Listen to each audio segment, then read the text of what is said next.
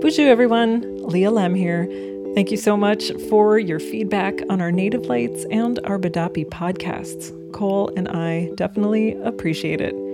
And we'll have more episodes coming your way, but in the meantime, we want to share our community conversations, exploring how Indian country in Minnesota is responding to the COVID-19 pandemic.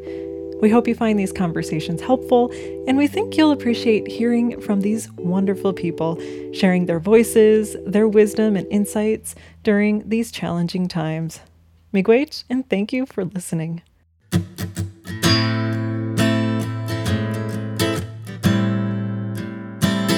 This is a special edition of Minnesota Native News, COVID-19 Community Conversations with host Leah Lem. COVID-19 Community Conversations is supported by a grant from the Minnesota Department of Health. Anin, hello. I'm Leah Lem. Miigwech, and thank you for joining me for these ongoing conversations exploring how Indian country in Minnesota is responding and adapting to the current pandemic. We've all gone through so many changes, each person to their own degree, and in change, we learn a lot. We here at Minnesota Native News have launched several programs in response to the pandemic, which has been a great way to keep up connections and conversations with our communities in Minnesota. Today on the show, I'm joined once again by reporter, ally, and colleague Melissa Townsend. We're going to take the time to do a review of months of wonderful conversations. We've interviewed several dozens of people across our various Minnesota Native News platforms since the pandemic began. Each and every voice has been so valuable. We've heard insights about passing the time while staying home more, to healthy practices during the pandemic. And we've heard tales about how our animal friends are adjusting and who's cooking what at home. And during the blur of days in quarantine, we faced the tragedy of George Floyd's killing and the deep pain unearthed by confronting police brutality and long-standing racial inequities. Today, we'll reflect on the themes of rising to the challenge of the pandemic and having respect and consideration for the virus, all while coping with many unknowns. So we'll highlight some voices from Native Lights Bidapi, which I co-host with Cole Primo, a fellow Mille Lacs Band member, journalist, and my brother. We'll also hear voices from this show, COVID-19 Community Conversations, which Melissa Townsend has been a huge part of. Hello, Melissa. How are you doing? Hello. I'm doing just fine, thanks. So even though we're still in the pandemic, we're over 4 months in and many things have happened. With more information about the virus, we're able to venture out a bit more while taking more precautions and the right precautions than we would if we just carried on with life as usual pre-pandemic. A few months ago, so many of us felt confused and really vulnerable during these unprecedented times.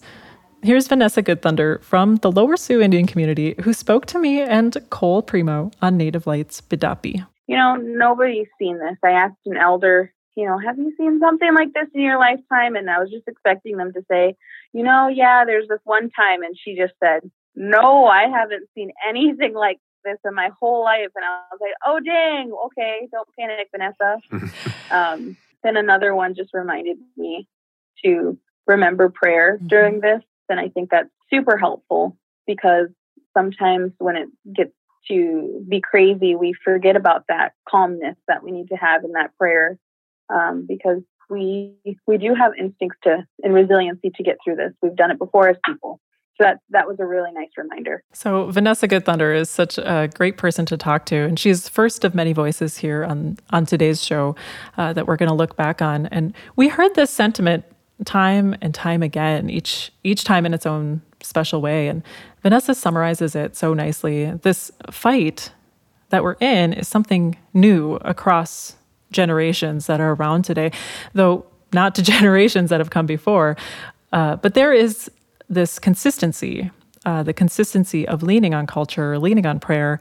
And I know at the beginning here, especially when the pandemic first started, I was definitely burning sage, like just round the clock, just lighten it up, getting it wafting through the house. And, I'm kind of running out now. So I'm rationing a little bit. But, at the beginning, like there was so much, I feel like there was so much more fear when there was so much unknown happening that now that we're kind of gaining a little bit more knowledge and stuff like that, I feel like we're in a little bit better place. I have turned to my faith community a bit, but I recently took a mindfulness class, and it was mindfulness for stress reduction. Hey. Yeah, it was pretty good timing. And so it was really about all these different things to do to sort of separate yourself from your feelings. And it has been incredibly useful to be in my physical body and remind myself that I am feeling fear, but that I am not filled with fear, and it's just a practice of trying to keep track of your feelings and having them be separate from your existence. And for me, it really ratchets down the stress level. So that's what's been useful for me, some of those strategies. One of those things we often do to help feel better is getting together and, having powwows and ceremonies and parties. Definitely. But, here we are, unable to come together at a time when we need each other the most. All these things are canceled. So we at BDAPI spoke with our Lieutenant Governor, Peggy Flanagan, from the White Earth Nation, and she had this to say. It is counterintuitive, I think, to who we are as Native people to stay away from each other in times of crisis. And I think that's certainly for most people, but I think especially for our community.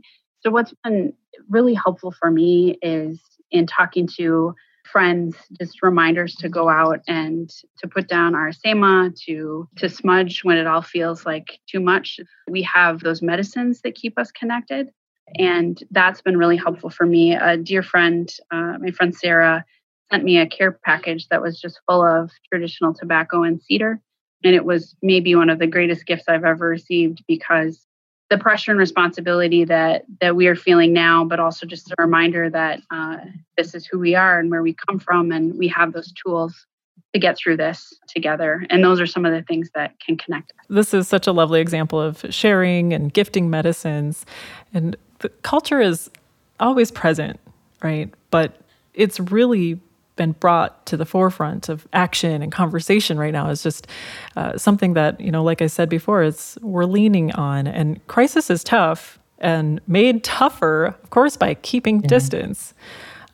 So how do we keep up those connections to support one another? Yeah, I've had these experiences where, just a couple of friends have been thoughtful at the right moment. And I just find myself weeping because it's just so powerful in this time of, high stress crisis thinking, to have somebody take the time and energy to just think about what you might need.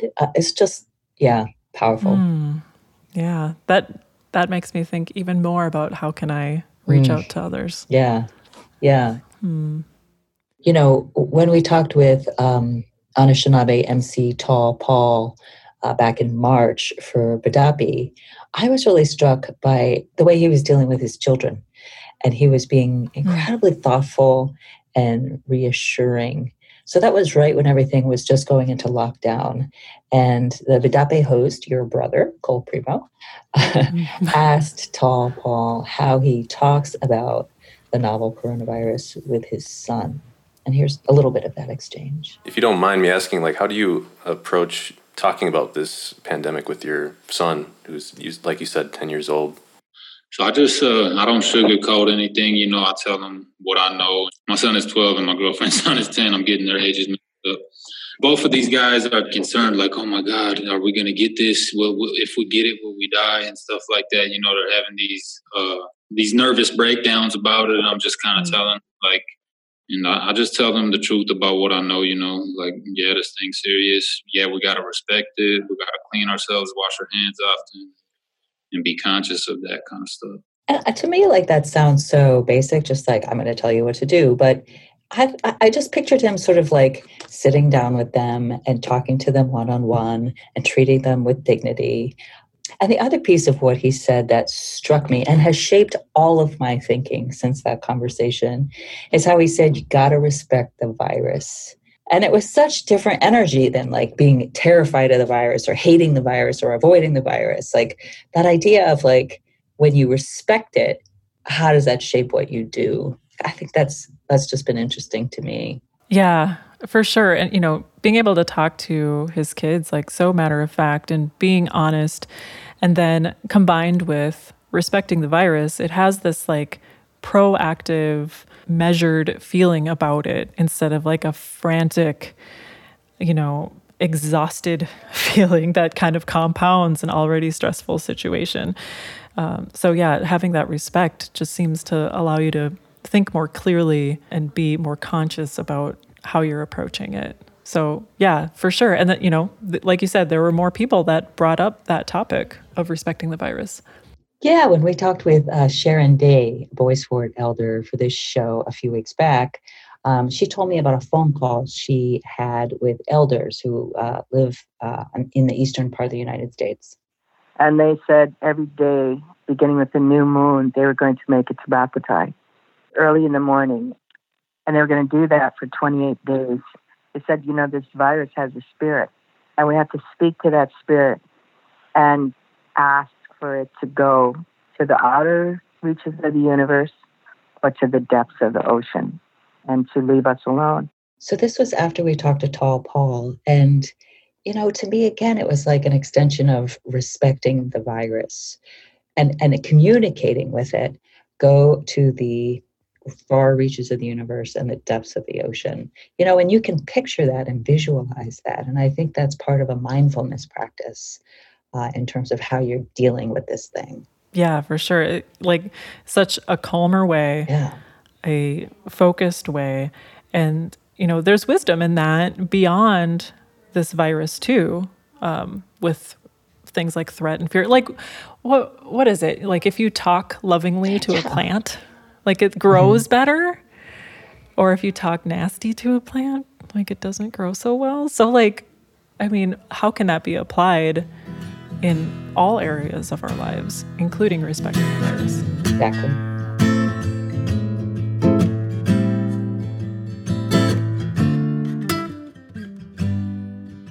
You're listening to a special edition of Minnesota Native News COVID-19 Community Conversations, supported by a grant from the Minnesota Department of Health. I'm Leah Lem. Today, we're taking the time to reflect on some of the many voices we at Minnesota Native News have heard during our time reporting through the pandemic. We've just heard how respecting the virus will help us through this time. If we respect the virus, we acknowledge it, and act accordingly, we can help keep our communities as healthy as possible. Joining me today is reporter and ally Melissa Townsend, who has been on this journey with me, talking with folks in Native communities around Minnesota. Now we're going to talk about a few of many ways we've seen our relatives be proactive during this time. I must admit, sometimes I just want to give up, just turn off my brain and go limp with the overwhelm I'm feeling. But I know I'm not alone. Cheryl Whitehawk is Lakota Ojibwe and an addiction counselor at the American Indian Family Center in St. Paul. She works with a new program called Kunchi Onakan, and that name is a combination of Ojibwemoan and the Dakota language that in English translates to grandmother's arms. It's a culturally based chemical health program or an outpatient treatment program for Native women.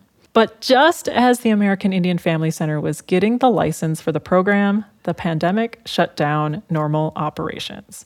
Cheryl Whitehawk shared with me here on COVID-19 Community Conversations about how switching to distance gatherings had its advantages alongside the challenge of not being together in the same room. I'm surprised at how we're able to still get a lot of needs met this way. And in some ways, I think it's made it easier for some people because you don't have to worry about, hurry up, get up in the morning, get your kids ready, take them to childcare, get to treatment, whatever it might be. We don't have to worry about transportation. We provide the women with phone or a tablet so that, and the internet service so that they can be apart when they first come. If they're shy, They don't have to turn on their video. We're learning how to sing traditional songs together, and they can be on mute and nobody has to hear them. And so I encourage them all the time. I said, you can belt it out, ladies. This is the best way to learn how to sing,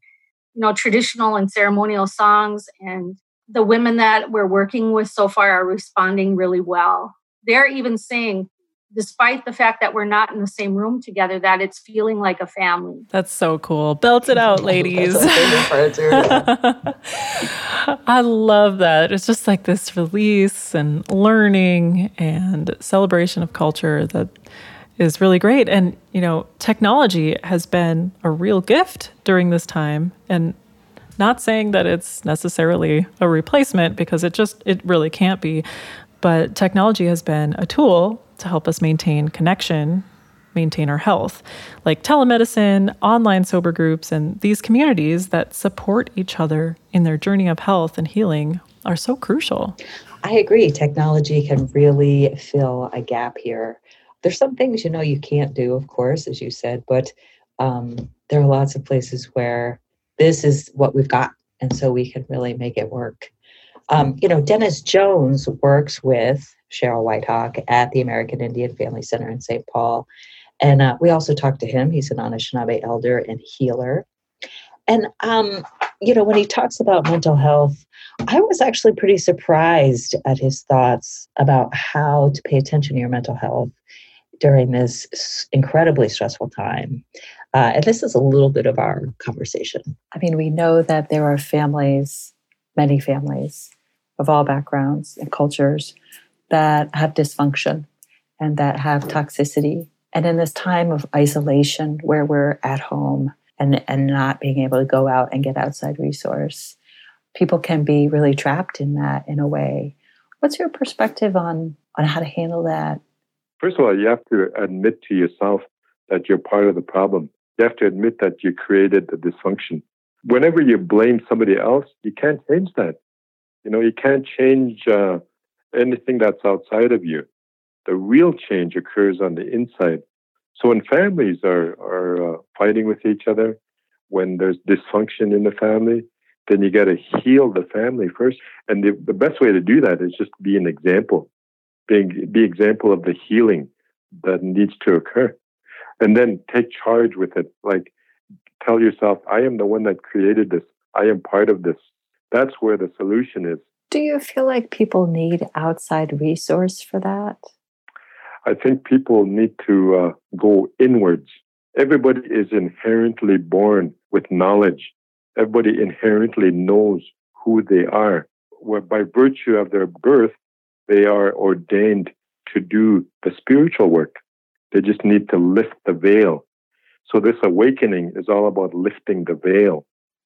I feel like the people I've talked to who've been able to make incredible changes in their lives have had people come into their lives to help them do that. When you look at yourself and you look and you count on yourself, then you can allow other people in.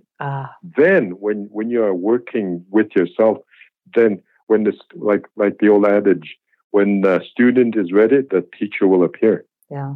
Like all the people that are going to help you with your life, all of a sudden will appear. You attract them. I have to say it was a real aha moment for me to take responsibility for a situation and take charge and feel like you have the power to do something about it.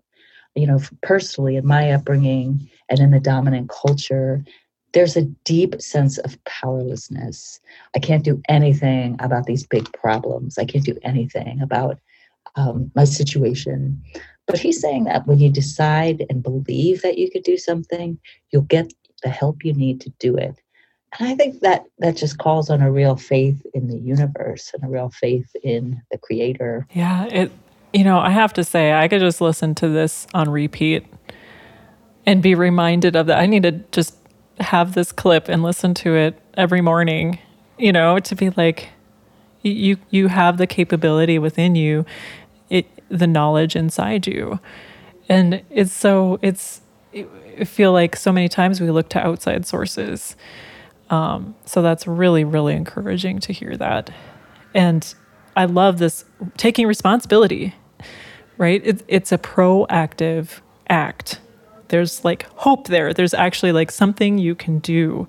And like Dennis Jones says, we can be a part of the solution. So wearing masks, washing our hands, keeping our distance, limiting our outings to places where there are lots of people or people are congregating and so on. That is something we can do. We can take responsibility to help keep our communities healthy. Yes. Mm-hmm. I also talked to Isabella Starr LeBlanc. She's Sisseton Wahpeton, Dakota, and a stage and screen actress and poet. So speaking of responsibility, we had such a great discussion during which we talked about the responsibility of the artist, which I believe anybody can be, and everybody possibly is without even knowing it. So we talked about the responsibility of the artist to keep creating, especially now. So it's been, I think, a really interesting conversation that I've been having with myself and has also been having in the community, especially in light of what's been happening in Minneapolis after George Floyd's murder, is this idea of what our responsibility is to our communities in times of crisis. And that I think a lot of theaters have decided that we haven't been able, or that we can't do what we're used to doing, so we're just not going to do anything, when I think that's really goes against what I think is our responsibility to people, that as artists, that in the hardest times we have to find ways to adapt and we have to find ways to be able to show up. So what do you think that looks like right now? You know, I would be lying if I said I knew, but I think we're all still trying to figure it out. And I think a lot of ways for me that has turned into writing. And I don't know necessarily what the end goal is, but I do just feel a responsibility to keep telling stories and to keep telling stories that I want to be heard. And I do think that really the work right now is making sure that we move forward with a set of ground rules on what we need from institutions and systems and buildings, that what we need in order to move forward in a good way, in a way that makes us feel supported and makes our communities feel supported, that we kind of have an opportunity right now as theaters have gone dark, we have an opportunity to say, okay, when we're back, that if you want us to come back with you, when you turn your lights back on, this is what you have to give us, and this is what you have to promise us. Mm-hmm. And in a lot of ways, that's a really powerful moment, even though a lot of what's going on right now feels pretty powerless and out of our control. But it is exciting to think that whatever comes next, we get to build. That's just so incredibly motivating to me. So our stories have been attempted to be, I'll say, silenced and erased in the past. So we know how imperative it is to carry on and raise our voices and others' voices. And throughout these past illnesses, past pandemics or epidemics, colonization, assimilation, even attempted annihilation, we've endured, and our stories have endured. Yeah, I really like the way she says, I'd be lying if I knew how to go ahead and figure out how to do this in this particular time, in this particular way. And, to me, it's like so much of this is a big act of faith in the future and optimism, So I just love that. Like, I believe in this, and I'm going to think through this, even though I have no idea how. I like that. Yeah, like you have your values, you know what you need to do, one foot in front of the other, and just go keep walking. Yeah.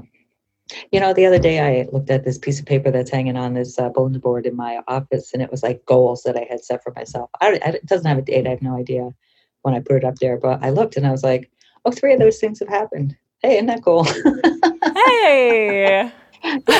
So I really do believe in that, just sort of like setting an intention. It sounds hooky dooky, but I think it's powerful, I don't think it's hooky dooky at all, because you have an intention, right? And it's like you're not necessarily like, it's not going to materialize by itself just from asking for it. But in the act of asking for it and intentionalizing it, if that's a word, your actions then can fall in line to make that happen. So you're still doing the work. Yeah, on some level, you've made a decision And it does guide your behavior whether you realize it or not. That kind of gets to this next clip I wanted to share from Anishinaabe elder Red Laker Robert Desjardins. So, in the midst of this pandemic and this time of crisis, as Isabella mentioned, after George Floyd was killed by police, I wanted to hear his thoughts on this moment in time that I've heard some people call the time of the Phoenix or the time of the seventh fire. Do you, I've talked with a number of people who feel like this is a very important moment in history, what's happening right now. I was talking with Missy Whiteman the other day, who was saying, people are saying this is the time of the Phoenix. Do you have thoughts on that, or are you feeling something about that? Well, what I look at, we have our seven fires prophecy, and it's said that during the time of the seventh fire, a new people will emerge, and they'll go back and look at the mistakes that happened in the past. They'll go to elders to regain the knowledge that they lost. And from that, they'll reshape the world, and they'll light the eighth and final fire. It will be the time when everybody, regardless of race, will come together. But people can also get lost on the path to the seventh fire, and they can turn to more destructive ways. And there's going to be a point where either the new people will emerge and their beliefs will become incorporated into our society, or the other people who choose not to follow that kind of path will overcome that and will just go back into the time of darkness. I was feeling so good when he was talking about the seventh fire, and then he says, but. Yeah. People get lost. And, he just brings light to the very real fact that we are making choices, that those choices impact not only our lives, but the lives of everybody else and how the world moves forward. And so you can't just think that, this time of enlightenment and anti-racism work is going to just set itself upon us. We have to do the work. We have to make the choices, which is both, good and hard. Yeah.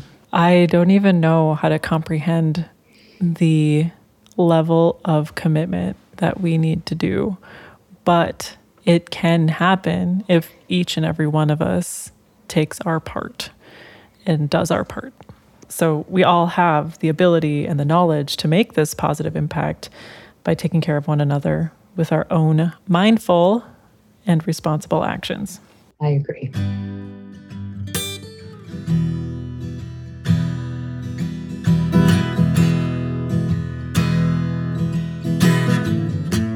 Well, thank you, Melissa, for talking to me today. Always fun. It's always fun. It's been so fun on our COVID-19 community conversations.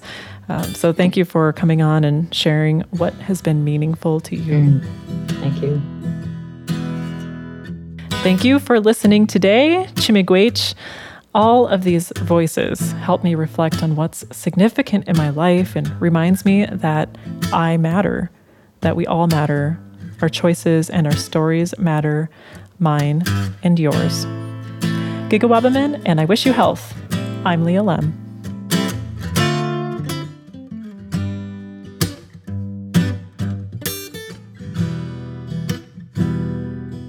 Minnesota Native News Special Edition COVID-19 Community Conversations is supported by the Minnesota Department of Health.